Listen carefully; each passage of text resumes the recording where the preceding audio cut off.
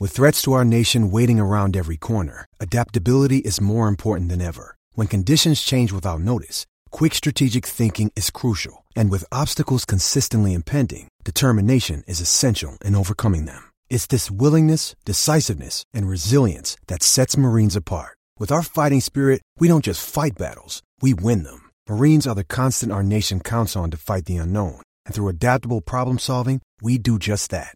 Learn more at marines.com.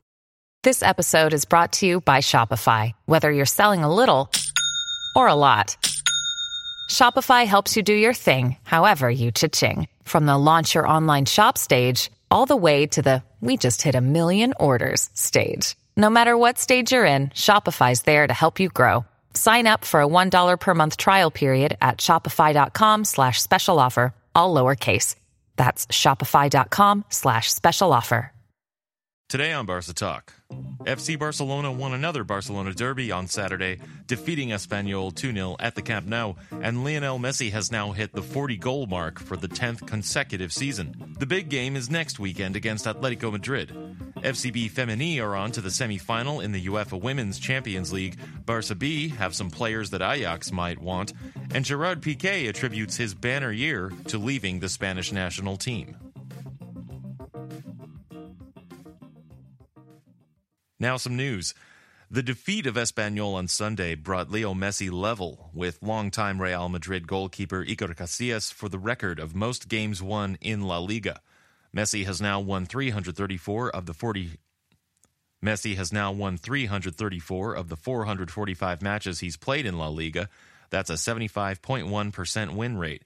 Among currently active players, Sergio Ramos is next in this statistic with 300 wins out of 456 appearances for a 64.8% win rate. It's unlikely that Ramos will overtake Messi in either raw numbers or percentages, and Sergio Busquets is in third with 257 wins. Mundo Deportivo has reported that a number of loans to Ajax may be in the works as part of the project to bring Matthijs de Ligt over from the Dutch side. The report names Barça B players Alex Collado, Oriol Busquets, Juan Miranda, and Chumi as potential targets for Ajax. Speaking of Barça B, Golden Boy Riqui Puig earned some well-deserved attention in his appearance for the Catalonia national team in a friendly with Venezuela last week.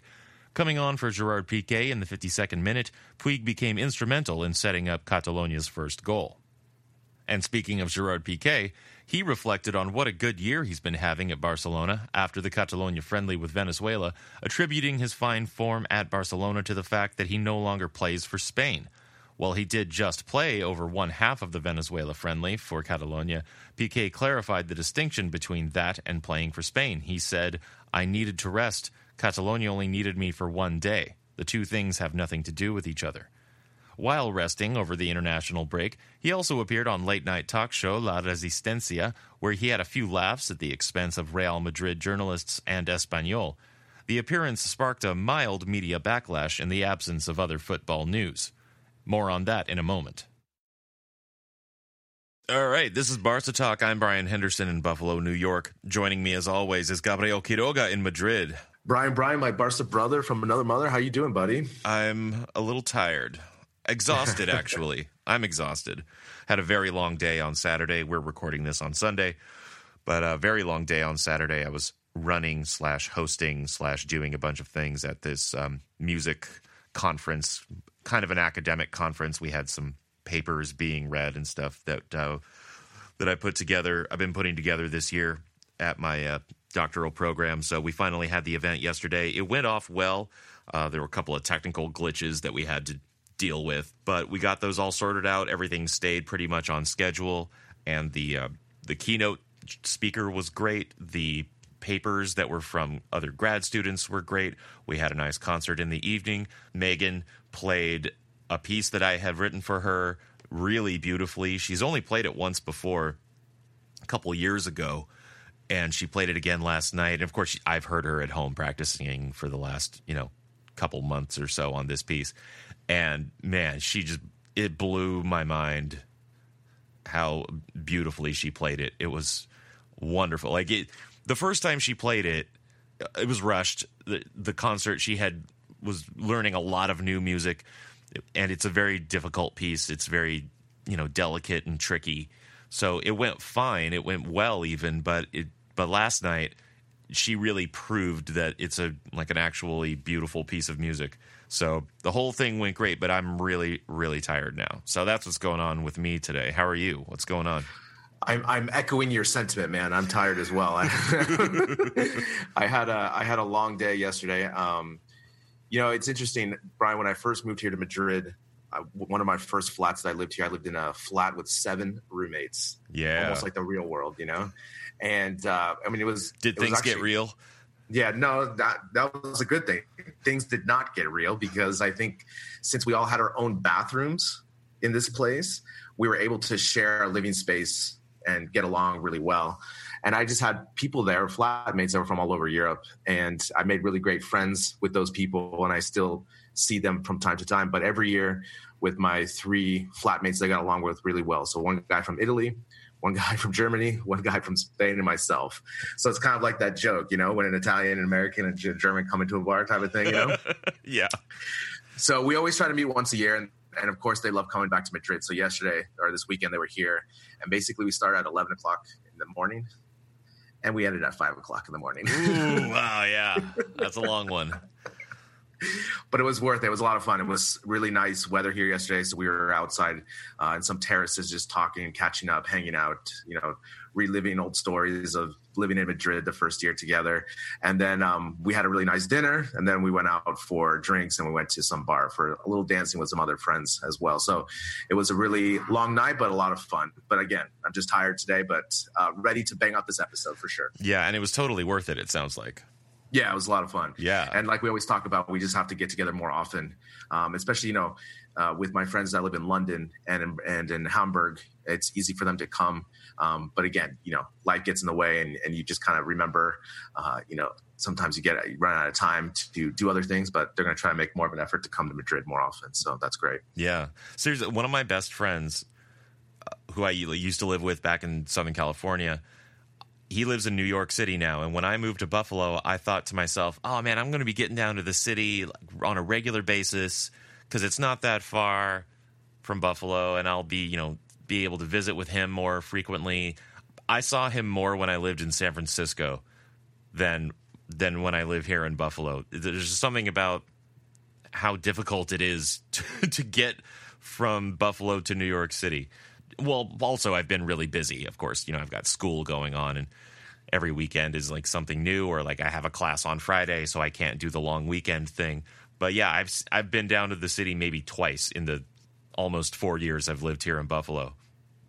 It's weird how just life gets in the way, and even though it seems like it should be easy to visit your friends, it's hard. It is hard. It is hard. We were talking that we should just always meet in April. And that should just be kind of something that's set in stone. And then another time in October, and just who can make it can make it. If not, but you just have that weekend planned out.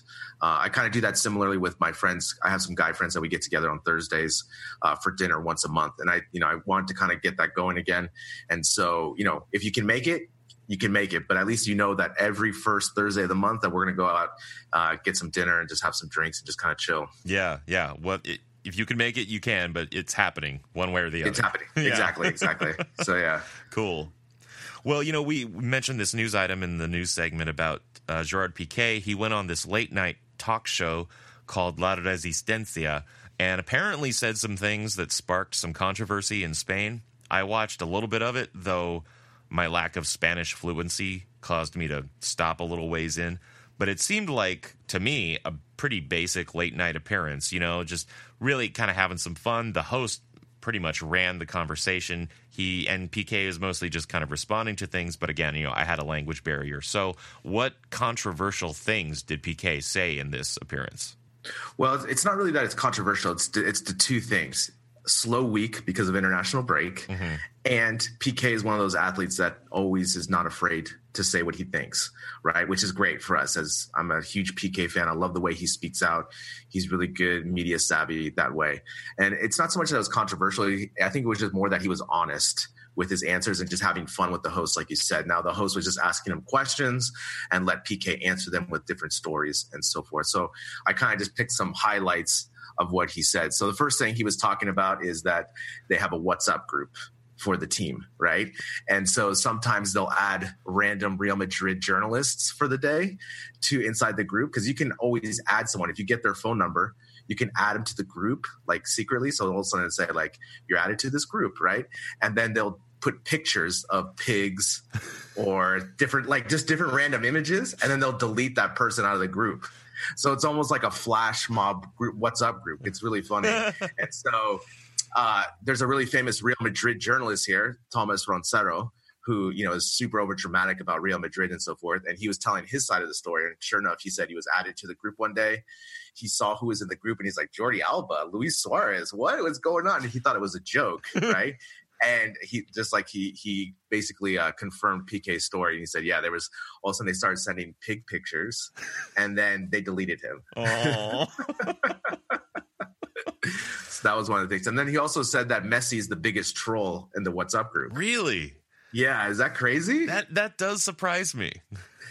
I mean, it kind of does and it kind of doesn't, because I think he is very, you know, I think inside his circle of friends and teammates, I think he has a different personality and he's able to be more free that way. And I could see that, but I just thought that was kind of funny. So he didn't want to give examples, obviously, because, you know, kind of what stays in that WhatsApp group stays, you know, kind of like Las Vegas. Right. And, but he was just saying that Messi was the biggest troll in the group. So that was pretty funny. Wow. I just want to tell Gerard Piqué, here's my phone number. You can, let me just tell you my phone number on the show net right now, and you can add me to the WhatsApp group, and you can send me pig pictures. That's fine. Yeah. I would just love to see the chat history on that thing. Exactly. You know? Oh my gosh. Screenshot. Exactly. The other thing about that WhatsApp group was the host asked him, you know, who's in this group? You know, is it just players now or what? And PK said, no, there's some ex-players. And so the host goes right into his Neymar in the group. And PK, without thinking, goes, se queda. So he is in the group. I mean, that is just so brilliant. Yeah, so Neymar's in that group. Nice. The other question. That's fun. That's fun stuff. That is fun stuff. And then the other question, we'll go into some other questions. So the host asked him, when was the last time, or how many times have you had sex in a month? Which is kind of like a really random question. And PK, without thinking twice, he goes, does the 2 times that the Bernabeu count in the last month? Like, just brilliant, you know, just brilliant. So like he's like a comedian, you know, he's so fascinating this way. He does have a quick wit. Yeah, super quick. Then they were talking about Zlatan Ibrahimovic. They were bringing up this picture that was taken of them when Zlatan was on FC Barcelona. They were in the parking lot, and it looks like they were about to kiss. Yeah, I've seen that picture. You see the picture, right? Yeah. So they brought that up in the talk show and so forth. And PK was talking about Zlatan about it. He loves money more than anything. And I didn't know this about Zlatan. I don't really follow him that well, so I don't know. But he said Zlatan has a famous saying. He said, "Money's not important. More money is important." So that was pretty interesting. Well, if you look at Zlatan's career trajectory, that checks out. That does check out. That does check out into his personality. Yeah. And then he also kind of trolled the Espanyol fans in the crowd there, talking about how uncreative their songs were towards him. So obviously, you know, Piqué's un cabrón. That's Piqué's an a-hole. Shakira tiene rabo. Shakira has an ass, right? And tu hijo es de Huacaso. So this is your son is Huacaso's son, which is a former player of Espanyol. And because there was kind of this weird tweet thing that happened where Huacaso was asking if Shakira's son was really Piqué or father and all this kind of weird stuff. So the Espanyol fans always chant these different phrases out, and he was just kind of trolling them about the creativity of their songs. Oh, okay. Yeah. Yeah, that last one that's some insider stuff. Yeah. And so he's just always laughing about that because, you know, he just trolled them as well. And then the last one too is just talking about the budget of Espanyol. He said that he's worth more than the budget of Espanyol. Right. He is individually worth more than Espanyol. Yeah, exactly. And so, of course, the next day, Espanyol did a whole tweet responding to Piqué's comments about how they value players and not just money and all these different things. And so that's pretty much the controversy. I mean, you can see these when you take the phrases and you break them down. It's not that controversial. He's just open, and it's kind of refreshing because a lot of times athletes now are just really guarded because everything, with social media and so forth gets blasted. And again, Brian, it was just a slow news week this here in Spain. Obviously with PK, he's such a controversial figure because of the Catalan background and so forth. So with those two things, that's why it seemed bigger than what it really was. I see. Well, I do know that some journalists asked Valverde about something, at least one or two things maybe that Piqué said in this appearance, and Valverde was just pretty much just shut it down, which I thought was also good. He's like, I don't pay attention to that. It's a comedy show. I'm focused on Espanyol in the pre-match press conference. But so what was there some other responses that were coming out in the media to something that he had said in this, or? Well, it's funny. Do you think he even knows what the comedy show is, Valverde? Maybe not. I don't think he's up at midnight. That's when it's on. He's like, I've been told it's a comedy show. I don't know what comedy is, No, I mean, Valverde is nicely in bed by midnight when that show comes on. He doesn't even have Movistar. Yeah, maybe he doesn't. I think we're starting to paint a picture of Valverde as some kind of a monk who just lives in a box and comes out for training, press conferences, and games. Pretty much. And then he's in his office for a little bit and then goes home. Right. Looks at his one piece of paper, looks at the schedule that he has on the wall, and then goes home. Exactly. No, I mean, the other thing you asked about the media, people just asking about PK's comments and so forth, is just the Real Madrid journalists on the Chiringuito show. They were just, hounding his comments as well. But that's pretty much it. I mean, it's just more Brian, if anything, is just because it was international break and there wasn't any other things to talk about. And it was just the perfect timing because it was, I think, a Thursday night. So it just gave extra fuel for the weekend, going into the weekend games. Yeah. And it's a good time for him because part of, what's creating such a good year for him, what's giving him the ability to play so well this year, because he is having a great year, is that he's not on international duty. That's true. That's what he said. He said he's able to rest more in between those international breaks. He's not playing as much. Obviously, he played for Catalunya, but like he said, it was just the one match. And again, he's able to be more refreshed. And so he's been able to notice that this year. And obviously, we've seen how great. I mean, he's going to be the defender of the year for La Liga, I think. Wow. Yeah, no, I would buy it. Especially in that I think it was the last Clásico, where Real Madrid was putting these crosses in and he was taunting them to just keep putting them in. Yeah. That's pretty good. I mean, just think about the minutes that he's played this year. He has been really solid on defense this year, more solid than in the past years. And I could definitely take credence to that. I mean, just playing less games with the Spanish national team has led him to be fresh. And as we saw yesterday with the team as well, that some of the players that didn't play, you can just tell they had a bounce in their step a little bit. I mean, they didn't play really well at the beginning, but at least their legs looked fresh going into this last difficult stretch run that we're going to have. Yeah, looking sharp. Now, let me ask you, are you excited for next weekend? Brian, I cannot wait. I mean, I'm counting. I mean, seriously, Brian, like my train travel, I love traveling on train. It's the best.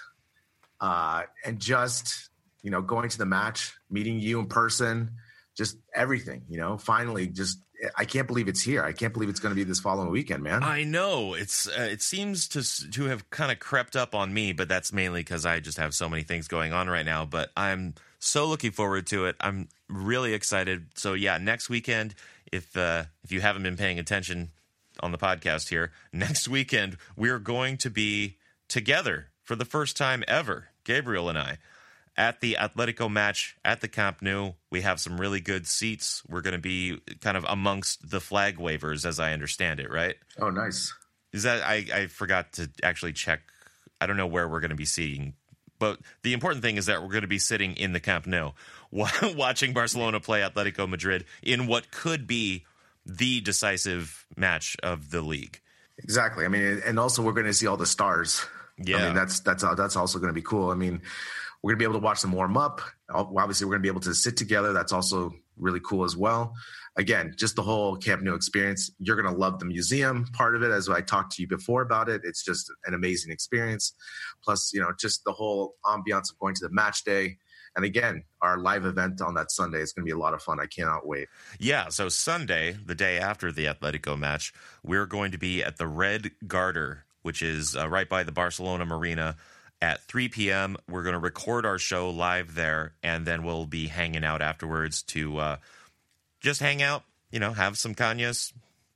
Nothing formal, just nice, relaxed hang after we record the episode. So come on, if you're in Barcelona on Sunday, come through to the Red Garter and come say hi. Get a selfie. Take a selfie with us, Hashtag Primo Football, right? Hashtag Primo Football, exactly. Exactly. We're going to, I'm really looking forward to that as well, just to kind of talk about our experience at the, inside the match as well for next week's episode. I think that's really going to be really cool to talk about. But again, the live event's going to be a lot of fun. We'll be doing kind of a meet and greet, just hanging out with some of the Peña members that are coming from Los Angeles and whoever else is in town. As I mentioned in the news at the top of the show, Ajax are potentially interested in a few Barça B players. Here with a full report on that is Max Bluer. The most interesting development of the last few days has been reports in Mundo Deportivo that numerous Barça B players could be loaned out to Ajax next season as part of the operation to bring central defender Matthijs de Ligt to the Camp Nou. According to the Barcelona-based newspaper, the Dutch Giants have already shown an interest in left midfielder Alex Collado, while Oriol Busquets, Juan Miranda, Chumi and Monchu are others who may find themselves playing in the Dutch Eredivisie next year. The clubs do share a rich history. As every Culé knows, it was Dutchman Johan Cruyff, along with former Ajax player and manager Rinus Michels, who installed Barca's trademark possession-based style at the club that made him legend. You can go back and listen to the Barca Talk episode in which Brian interviews author Jonathan Wilson about his fascinating book, The Barcelona Legacy, which explores this crucial period in the club's history and the impact that it continues having today. In the present day, meanwhile, midfielder Frenkie de Jong will follow the likes of Ronald Koeman, Frank de Boer and Mark Overmars in wearing both the Blaugrana and Ajax's famous red and white kit, and is the latest manifestation of what must be one of the strongest relationships in European club football between clubs from two different countries. From an institutional, historical, or cultural point of view, then, it makes sense for Barca B players to be loaned out to a club that plays in Barca style, both for their own development and also to further strengthen a relationship that is enabling Barca to bring in players like de Jong and, fingers crossed, de Ligt. There are reasons, though, to treat these reports with caution. For one thing, the article does not name its sources, or even claim to have any, and very much hedges its bets when it comes to wording. Quote, good relations between the clubs may facilitate the arrival of young players from La Masia to Ajax, and Ajax may be interested in players like Collado or Busquets. It's almost as if, perish the thought, Mundo Deportivo are pulling articles out of their backsides on the flimsiest of pretexts. Moreover, and perhaps more importantly, what interest does Ajax have in burnishing young talent from other clubs? We've all seen in this year's Champions League that the Amsterdam Giants Academy is flourishing, with the likes of de Jong, de Ligt, or Noussair Mazraoui. These players are fighting for the Eredivisie title and propelling Ajax into the latter stages of Europe's elite competition, before being sold on for enormous sums. Why would Ajax want to take players for just a year and then lose them without receiving any profit, when they could be giving their own youngsters experience and putting them in the shop window? Moreover, it would surely hurt the pride of one of world football's most historic institutions to accept the status of feeder club. The Dutch are famous for, to put it politely, knowing just how much they are worth, and it seems unlikely that such a proud nation's biggest club would bend the knee in such a manner. So appealing as the thought might be, at least from a Culé point of view, I think it's best to shelve the idea of the Netherlands Premier Club as some sort of finishing school for Barca youngsters. One name absent from the list of players that Mundo Deportivo reckon might end up at Ajax next year is Ricky Puig. Instead, the newspaper reports that Barca are trying to find a loan deal for him to a La Liga side. The club believe that he has outgrown Segunda División B, and that his progression will be stalled by another year playing at that level. In the unlikely event of Barca B achieving promotion to Segunda, the club might rethink Ricky's immediate future, but for now, it seems a loan to a low to mid-table La Liga side is on the cards for next season. Interestingly though, Catalonia Radio are reporting that Ricky is one of the players Barca want to send to Amsterdam, along with Miranda and Oriol Busquets, and that the two midfielders are seriously considering the idea. Miranda, though, seems to be less open to the prospect. All this talk of loans, however, fails to acknowledge that such temporary moves have rarely worked out for La Masia graduates in the past. Of the La Masia products in the current squad, only Rafinha has been out on loan. We're not counting Gerard Piqué here, as his loan to Real Zaragoza was during his sojourn at Man United. If we look back at previous youth team products, none of Xavi, Iniesta, Pedro, Victor Valdez or Pep Guardiola went out on loan, while the likes of Cristian Tello, Isaac Cuenca, Sergi Samper or Martin Montoya did. While the latter group are all fine players, there's no doubt whose careers the current hopefuls would rather emulate. Moving on to on-the-pitch matters, and Barça B snatched a crucial 1-0 victory away at Club Deportivo Ebro last weekend. A delightful goal from Monchu that came after a 24-pass move just before half-time was enough to secure the victory, with Iñaki Peña saving a penalty deep into the second half. The victory was particularly hard-fought, as many as 6 players were off with their national teams. Moussa Wagué with Senegal and Merveille with the Congo, Quique Severio with Ecuador under-20s, Ronald Araujo with the Uruguay under-20s, and Abel Ruiz and Juan Miranda with the Spanish under-19s, who qualified for the European Under-19 Championships this summer with a 1-0 win over the Netherlands, the goal being scored in the 90th minute by Barça juvenil Alejandro Marquez and set up by Juan Miranda. Ruiz and Miranda both started the Dutch game and the 5-1 win over Wales. Araujo played 90 minutes in Uruguay's win over Saudi Arabia, and Wagué and Merveille both enjoyed minutes for their national teams. So despite all of these absentees, 5 juveniles were on the bench against Ebro. Barça B pulled through to blow off the disappointment of their previous week's 1-0 loss to Espanyol B in what is known as the mini derby, and just about staying touching distance of the 4th and final playoff spot. Before this week's round of fixtures, they're in 7th place, 7 points off 4th. That was Max Bluer. Since the last report from our women's team correspondent, Michelle Taylor, FCB Femení have played a few games, and a lot has been happening with them. With a busy schedule coming up, we simply couldn't wait another week to hear from Michelle, so here she is now with a full update on the women's side. Week 24 of the Liga Iberdrola was one of the most hyped in Spanish women's football. 8 games to be played, but in the press and on social media it seemed that only one mattered, Atleti versus Barça, to be played in the Wanda Metropolitano. I can't praise Atleti high enough for their marketing of the game. They really went to town, literally. Madrid city buses were wrapped with advertising for the game, and huge posters appeared on advertising billboards. The club talked to Peñas, schools, local football clubs, and promoted the match to their utmost. In the week before the match, 3 of the team's long-time players were presented with plaques to be embedded in the Atleti Players' Walk of Fame outside the stadium. For the men's match against Leganés following International Women's Day, 20 female Peña presidents sat in the official box in the Wanda to watch the game, and undoubtedly were encouraged to get their Peña members to support the women's match in the following week. Imagine having women in charge of at least 20 Peñas. I don't think that I've seen more than 3 women presidents in any images of Barça's Peñas. I'll stop there, but you get the message, right? Atleti didn't just let this game happen, they made it happen. They had a plan. 60,739 fans turned up to the stadium to watch the game, breaking the Spanish attendance record of 48,121, set only in January for the Copa del Reina match between Athletic Club and Atleti, which was played in San Mamés.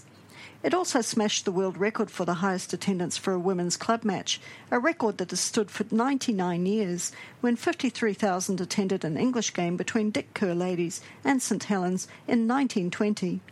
It was an awesome sight as the teams came onto the pitch with the flags flying and the club anthem belting out. Unsurprisingly, Atleti started as the stronger, more settled team, and the attempts on goal came thick and fast. When half-time arrived, it was a little surprising that the score remained at 0-0.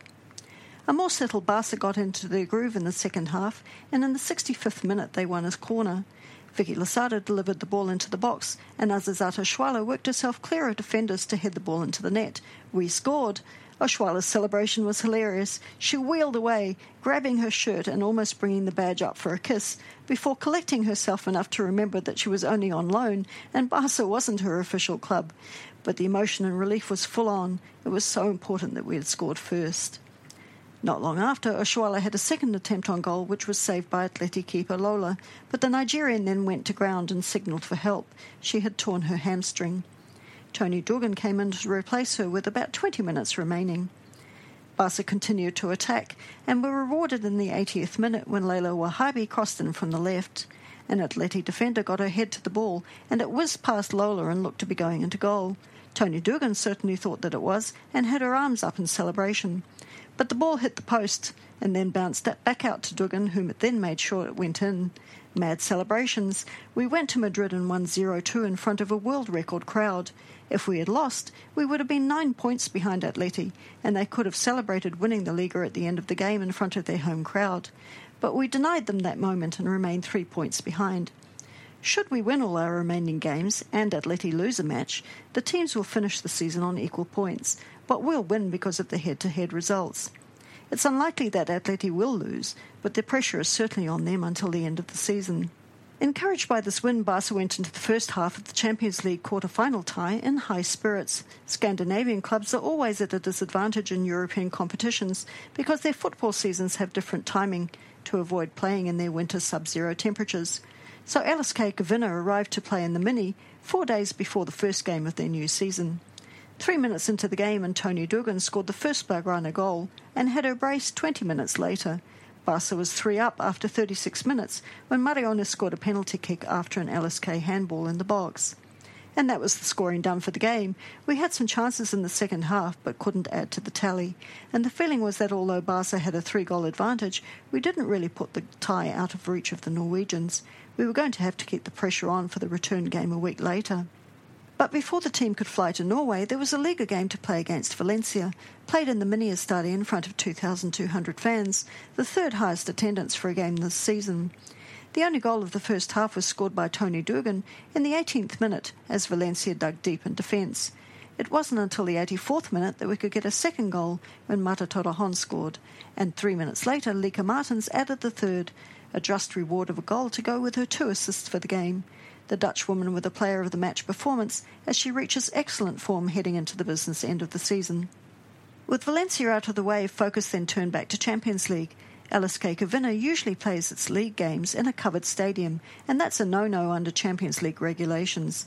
So the game was arranged to be played on LSK's main pitch, Ålesund Stadion. The first images of Barca's training on the pitch lit up social media, tweets such as, "That looks like a potato field," and "That pitch could do with a coat of green paint," and "My local pitch is better than that," which were all valid points because the pitch was awful, more brown than green, with huge holes where players' cleats were ripping out the turf. To be fair to the club, they had recently replaced the pitch, but a Norwegian winter isn't kind to new grass, and it was suffering. So both teams headed onto the pitch on fairly equal terms. The home team usually plays indoors on artificial turf, and Barca with more experience on a variety of pitch surfaces, but without the home crowd support. And it was great support. 5,600 people in the stadium. Even Erna Solberg, the Norwegian Prime Minister, was there. What a buzzy atmosphere. The fans didn't stop singing for the whole match. Despite the pitch conditions, Barca managed to start the game with a lot of possession and quick passing. In the 7th minute, Mel Serrano crossed into the box from the left. Mariano Caldente laid off the ball for Lika Martens, who lofted the ball into the right side of the net. And with that advantage, 3 home goals and an away goal, Barca went into survival mode. Unfortunately, that meant that the game wasn't the most exciting to watch, but given the state of the pitch, it was better that injuries were avoided. 2 subs were made just before the second half started, and one of the players to come on was Natasha Andonova. She had a great half, denied a couple of goals by some stellar goalkeeping, and her goal Olympico attempt from a corner kick looked to have crossed the line. Certainly the Barca players in the box were convinced, but without any VAR reviews the goal wasn't awarded. So now we're in the Champions League finals, the second time that Barca has progressed this far in the competition. Last time our opponent was Olympique Lyon, who went on to win the trophy. This time we'll play Bayern Munich, the Bavarians reaching their first semi-final. It will be an interesting matchup. The German side will play a physical game, and Barca will be the more technical team. We should be in for a very good couple of games towards the end of April. Visca Barca e Força Barça Femení. That was Michelle Taylor. Follow Barca Women on Twitter for ongoing FCB Femení news. And now, for the Barca Talk Guard of Honor. This week, we're going international and giving Francis Toney in New South Wales, Australia, the Guard of Honor. They support the podcast at the FCB Femení tier of $6 a month. We appreciate your support and engagement with the show, so please enjoy this pasillo.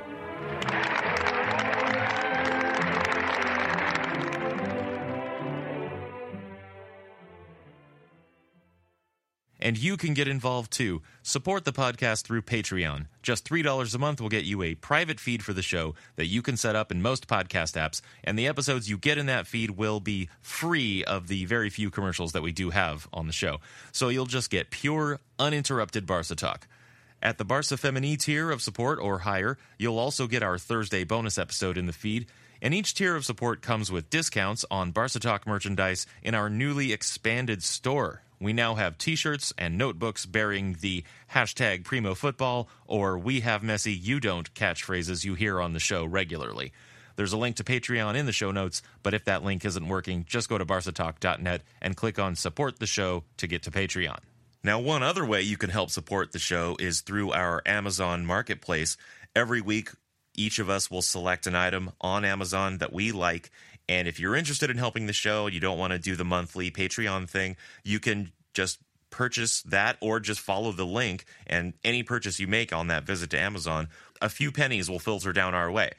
So what we're going to do is we're going to tell you about our products this week, and we will have links to those products on our webpage in the notes for this episode. So at barcatalk.net and open up the full notes for the episode, and you can find the links there. You can click on those and all that. So, Gabriel, let's start with you. What is your item this week for the marketplace? Yeah, since we're both traveling to Barcelona, I think an important thing to have with you is a good power adapter that you can use for all your mobile devices. So I selected kind of a universal power adapter that you can use for any region in the world. It's really cool because it also has 4 or 5 USB slots, so you can charge your phone, your camera, whatever else you need, your iPad or whatnot. And so, yeah, and it's around $20, and it's a really good item to have, especially if you travel outside the U.S. Yeah, I'm looking at this thing, and I think I might see if I can get this before we get on the plane, because it's this really cool little brick with all the adapters you would need for wherever you're going in the world, and then it just has everything else set to go. So that's really cool. Now, I'm going to pick up on the travel theme. And this is my actual backpack. This is the backpack that I use. It's called the Life Easy Travel Backpack, but it's really cool. I just got it really specifically for this trip, but now I've started to just use it day to day. It's really flat and compact, and it has like a nice front pocket for books and, backpacky things, but then it has this middle compartment zipper closure that's also expandable for clothes, and then it even has a laptop sleeve in the back, so it has these nice 3 compartments, and it also has a USB port built in.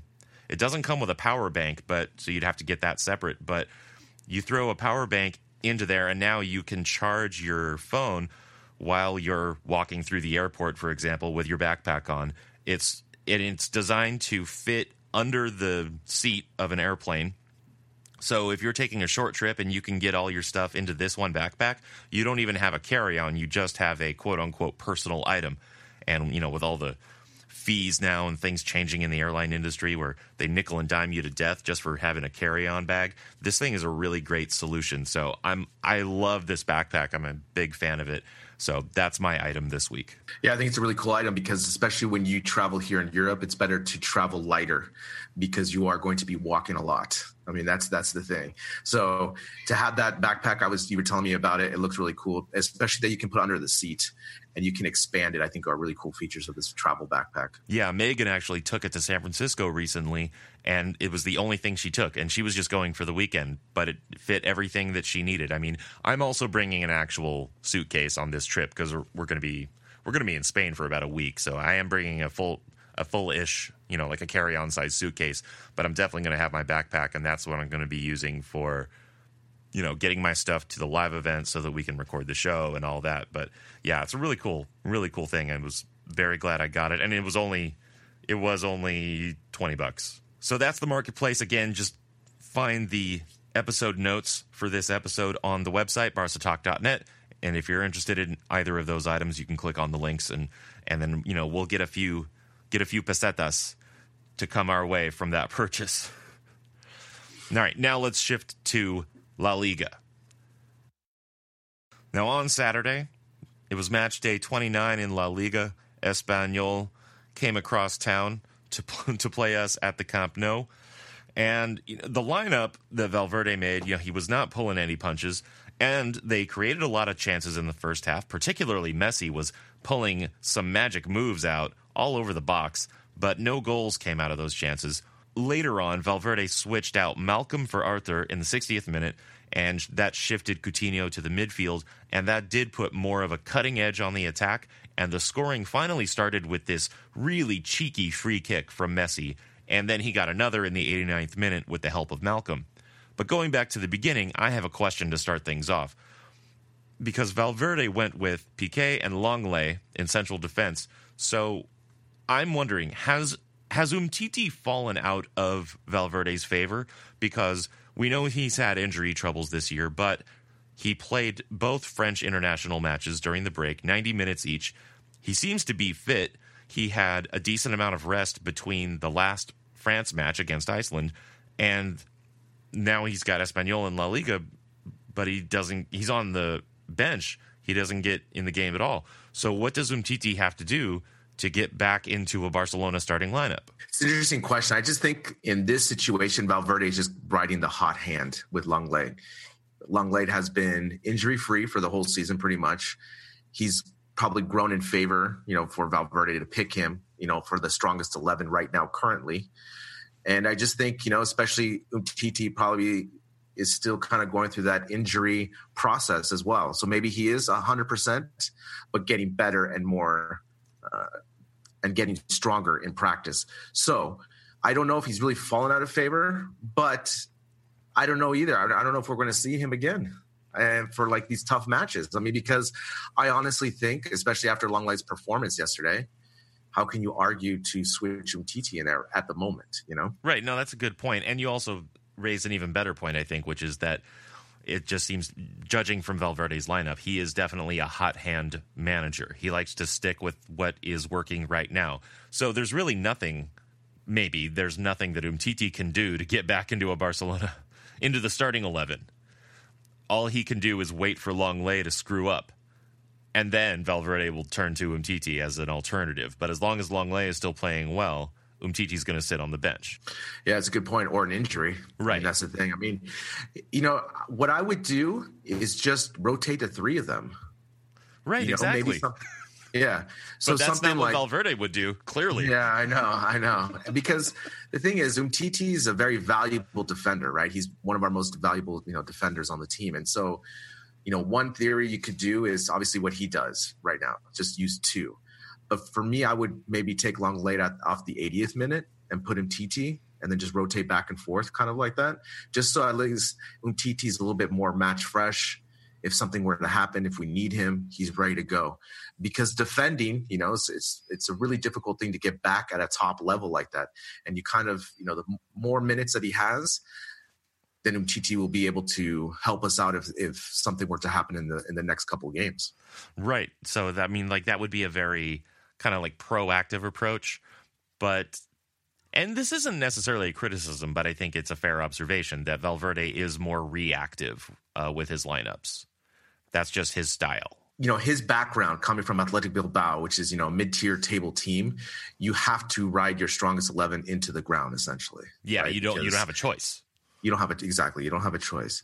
But here in Barcelona, especially with the players that we have on the bench, the depth we have, you have to be able to manage that. And, this is a tricky problem, because last year Umtiti had a banner year for Barcelona. He was a top-notch defender, and now he seems to be healthy enough to play and start, and Valverde is going with Longley. So, I would like to, like you said, I would like to be more proactive and just put him in these matches, somehow rotate and so forth.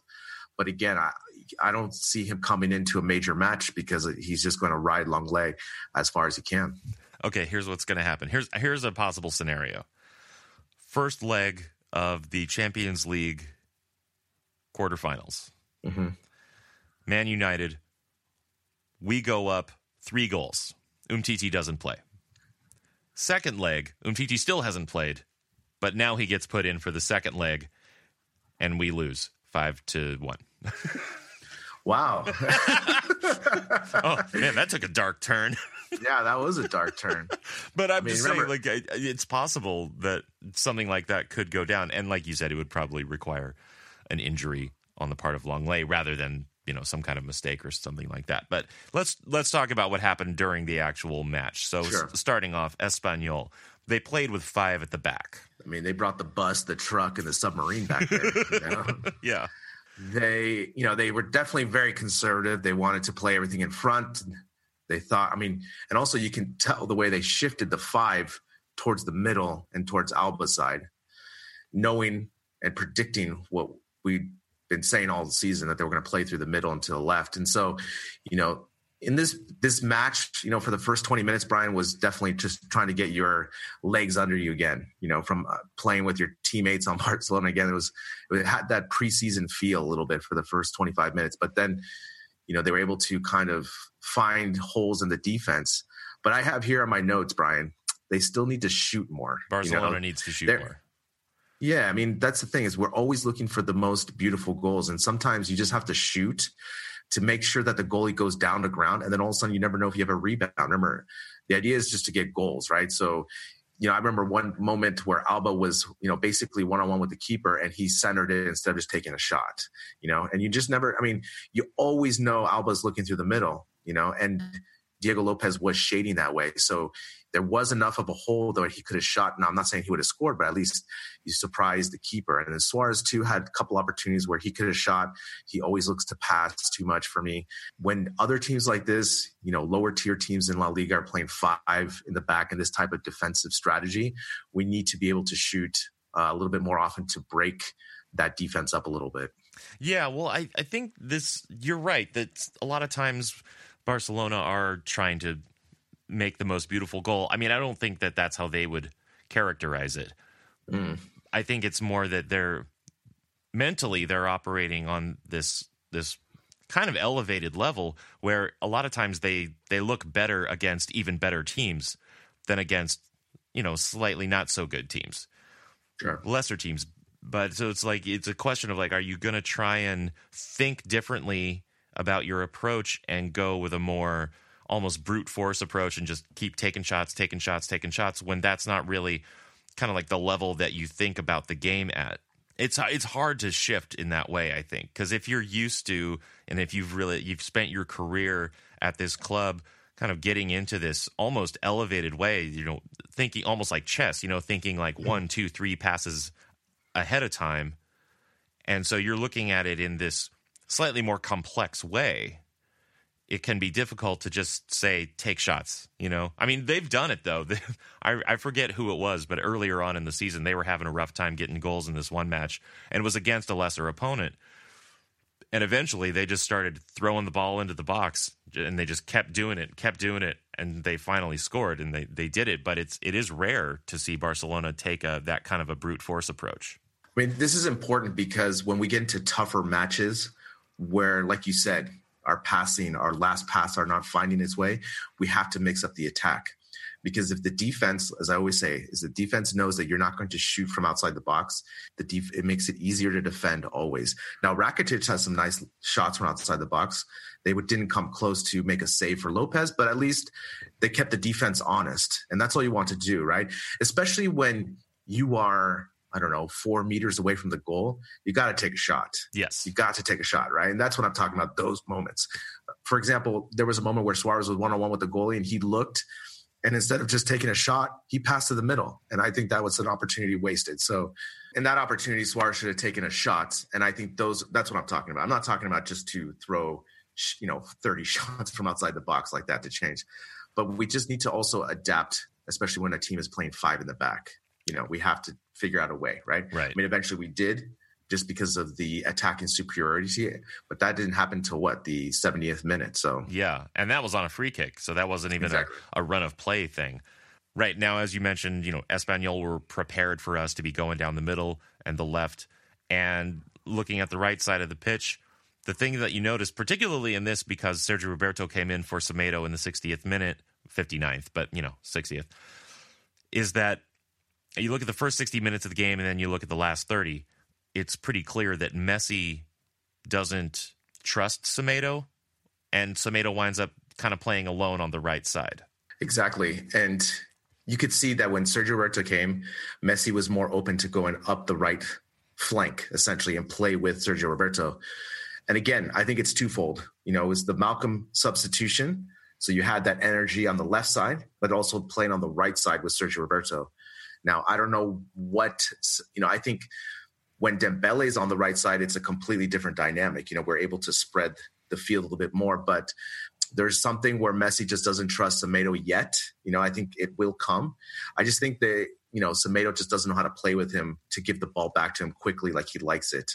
I think that's what's missing a little bit. So I think Messi prefers to play with the players that are going to give him, you know, the ball back quicker so that he can make the play, as opposed to Semedo trying to make a dance step over, kind of limiting the possibilities and then giving the ball to Messi. So, but it was interesting because right when Sergio Roberto came in, there was like 3 plays in a row where all of a sudden we were using the right side again. And that really flashed into my head about that trust issue. Right. Yeah. And you actually saw Messi out there almost on the touchline, Sergi running in, and there was actually one really good through ball that Messi put in for Sergi. And then of course he starts his run in, and, you know, it all kind of fell apart, but it was something that you don't see when Semedo's playing. When we're in this formation of this weird 4-3-3 that we line up in the beginning, it's not really a 4-3-3 because we're not occupying all those spaces. When we do occupy those spaces, it doesn't matter with what players, but when we occupy all the left and all the right and in the middle, we're so much more dynamic, and the defense doesn't know where to focus on. So that's a big difference, you know, and they need to embrace it for the big games, because that's when the defenses are even going to be better playing with just 4 in the back as opposed to 5. Right. Now, also, putting Malcolm in the 59th, 60th minute, actually giving him some time to work into the play rather than, 5 minutes, 10 minutes at the end. Malcolm comes on for Arthur, and it really did make a difference. I mean, hallelujah, Brian. Right? Oh, my God. And he came in the 60th minute, so he was going to play 30. I mean, that was, I was super happy. I mean, I was hyper-focused on him as well as soon as he came in, because I was like, don't screw up, buddy. Don't screw up, And I was really focused on him and his positioning and so forth. And 2 things that I noticed right away where he is the difference between him and Coutinho. Malcolm is a goal scorer. And you can see that play his day. It's like he is going directly at goal at all times. If the ball was on the right side, he was following up on the left. He was really looking for goal, whereas Coutinho is always trying to pass and go to the middle, right? That's kind of the thing. Right. But also the energy that Malcolm brought, it was noticeable when he was pressing back, when he, had the play with Messi in the goal, when he was linking up with Alba, all this type of thing. You can see the energy that he gave that attacking side. And especially when Messi was attacking on the right side more, it spread the defense thin, and they were able to have more opportunities as well. Yeah, and he just brought a lot more tenacity, and Malcolm's runs are, I want to say, better than Coutinho's. The thing about Coutinho is that he'll start to make a run, but he kind of gives up on them pretty early. Malcolm will take a run to the point where he's in an offside position and then start to maybe work backwards, and he'll run hard until he's in an offside position. Coutinho will sort of like start a run and then kind of look back and decide that he doesn't want to continue it. And I think there's something about that also, because I think Malcolm opens himself up to those opportunities more, and I think he's a little bit faster than Coutinho as well. So in the second goal, for example, Rakitic just knew to send him, and he sent the ball downfield. Malcolm caught up with it, outran the defender, and then he did a really good job holding up the play, waiting for Messi, for example, to catch up, puts in this cross, and that was the second goal.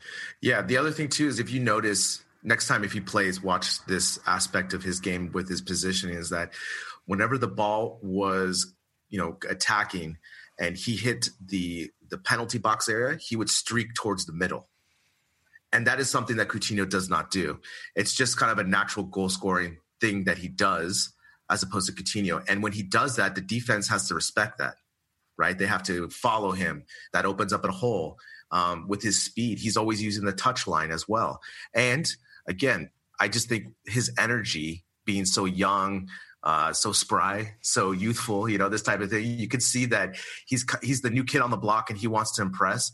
And so, it was those 2 substitutions were immediate. I like Semedo's defense this year. He's been playing really well. But when Sergio Roberto goes on that right back, we're able to be more balanced, and that led to the 2 goals in the second half. Right. So the first goal was honestly, cheeky is the best word I can think of to describe it, right? It's 71st minute.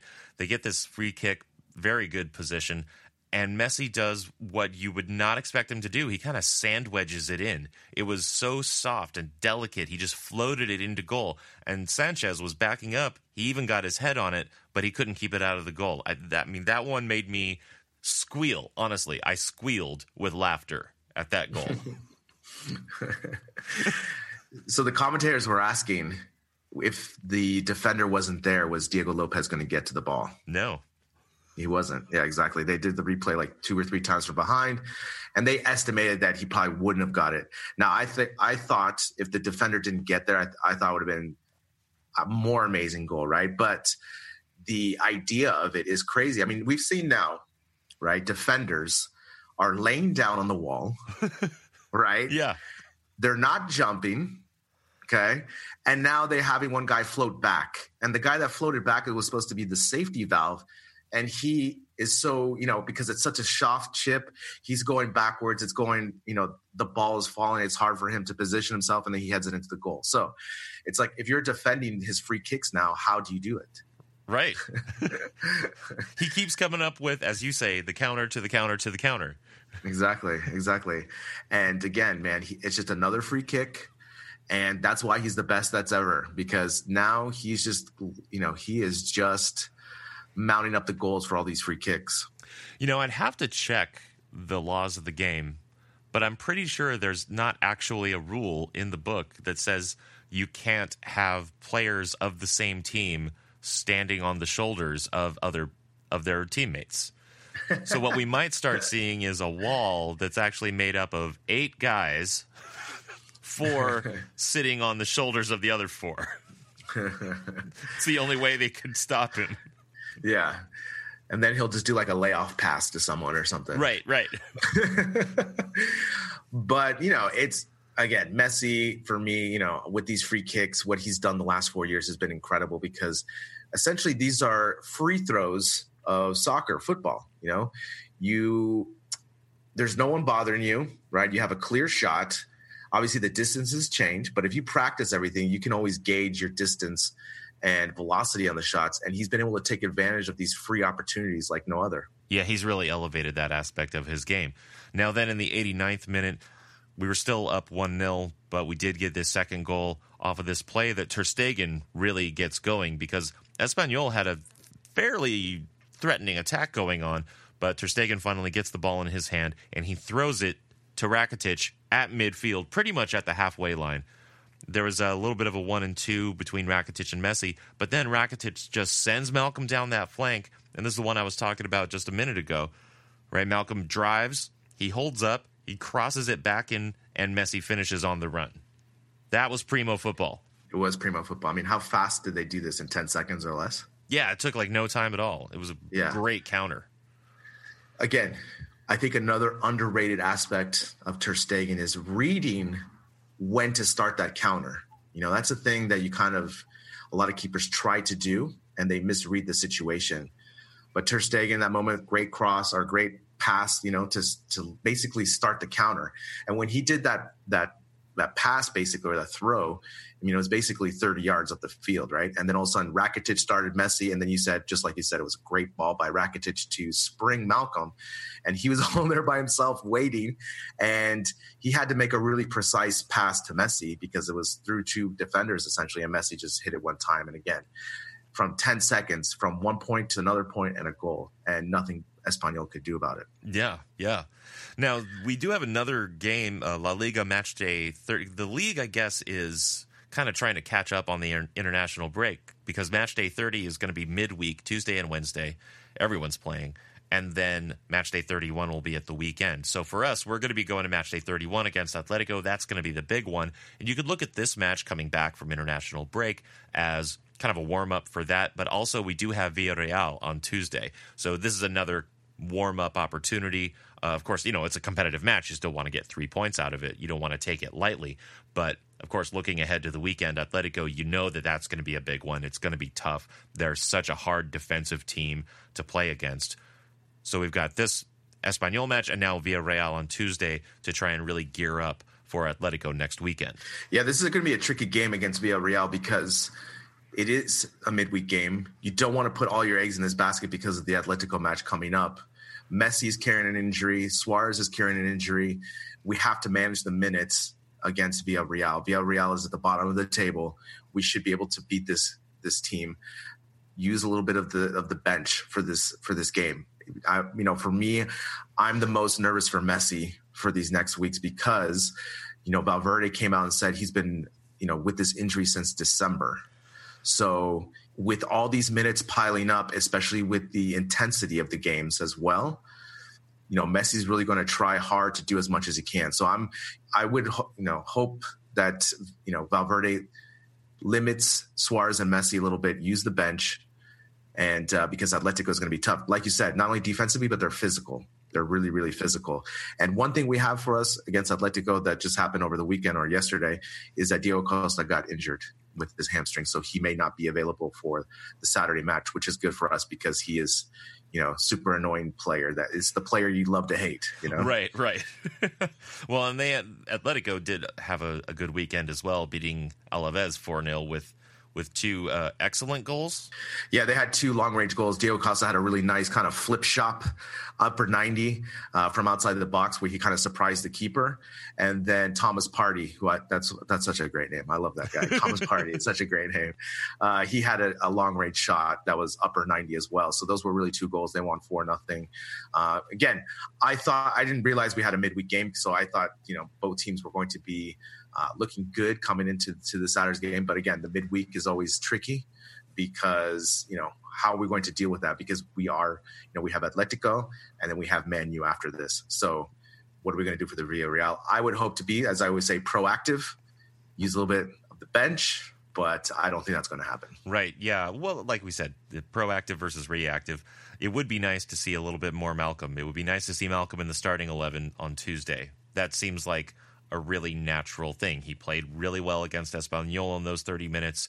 Give him the start on Tuesday. I think he's earned it. Yeah, and then have him play for Suarez. Exactly. Have him play for Suarez, and then have Suarez come in for 15 minutes just to kind of warm, just to get loose and that type of thing, and to have him make an impact on the game, but also not extending his physical ability on that. So that's how I would do it. I would love to see Malcolm. Especially every time he comes into the match, he does positive things. And so use that positivity and write it. Like we talked about with the Longley situation, write it. Right. Yeah. Go with the hot hand. Go with the hot hand.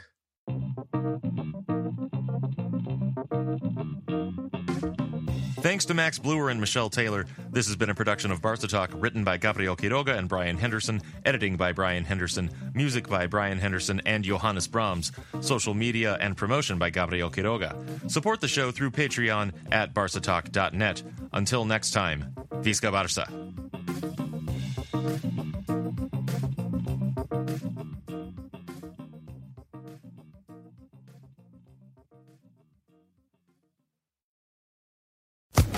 Social Podcast Network. Step into the world of power, loyalty, and luck. I'm gonna make him an offer he can't refuse. With family, cannolis, and spins mean everything. Now, you wanna get mixed up in the family business. Introducing The Godfather at ChumbaCasino.com. Test your luck in the shadowy world of The Godfather slot. Someday, I will call upon you to do a service for me. Play The Godfather, now at ChumbaCasino.com. Welcome to the family. No purchase necessary. VGW Group. Void where prohibited by law. 18+. Terms and conditions apply.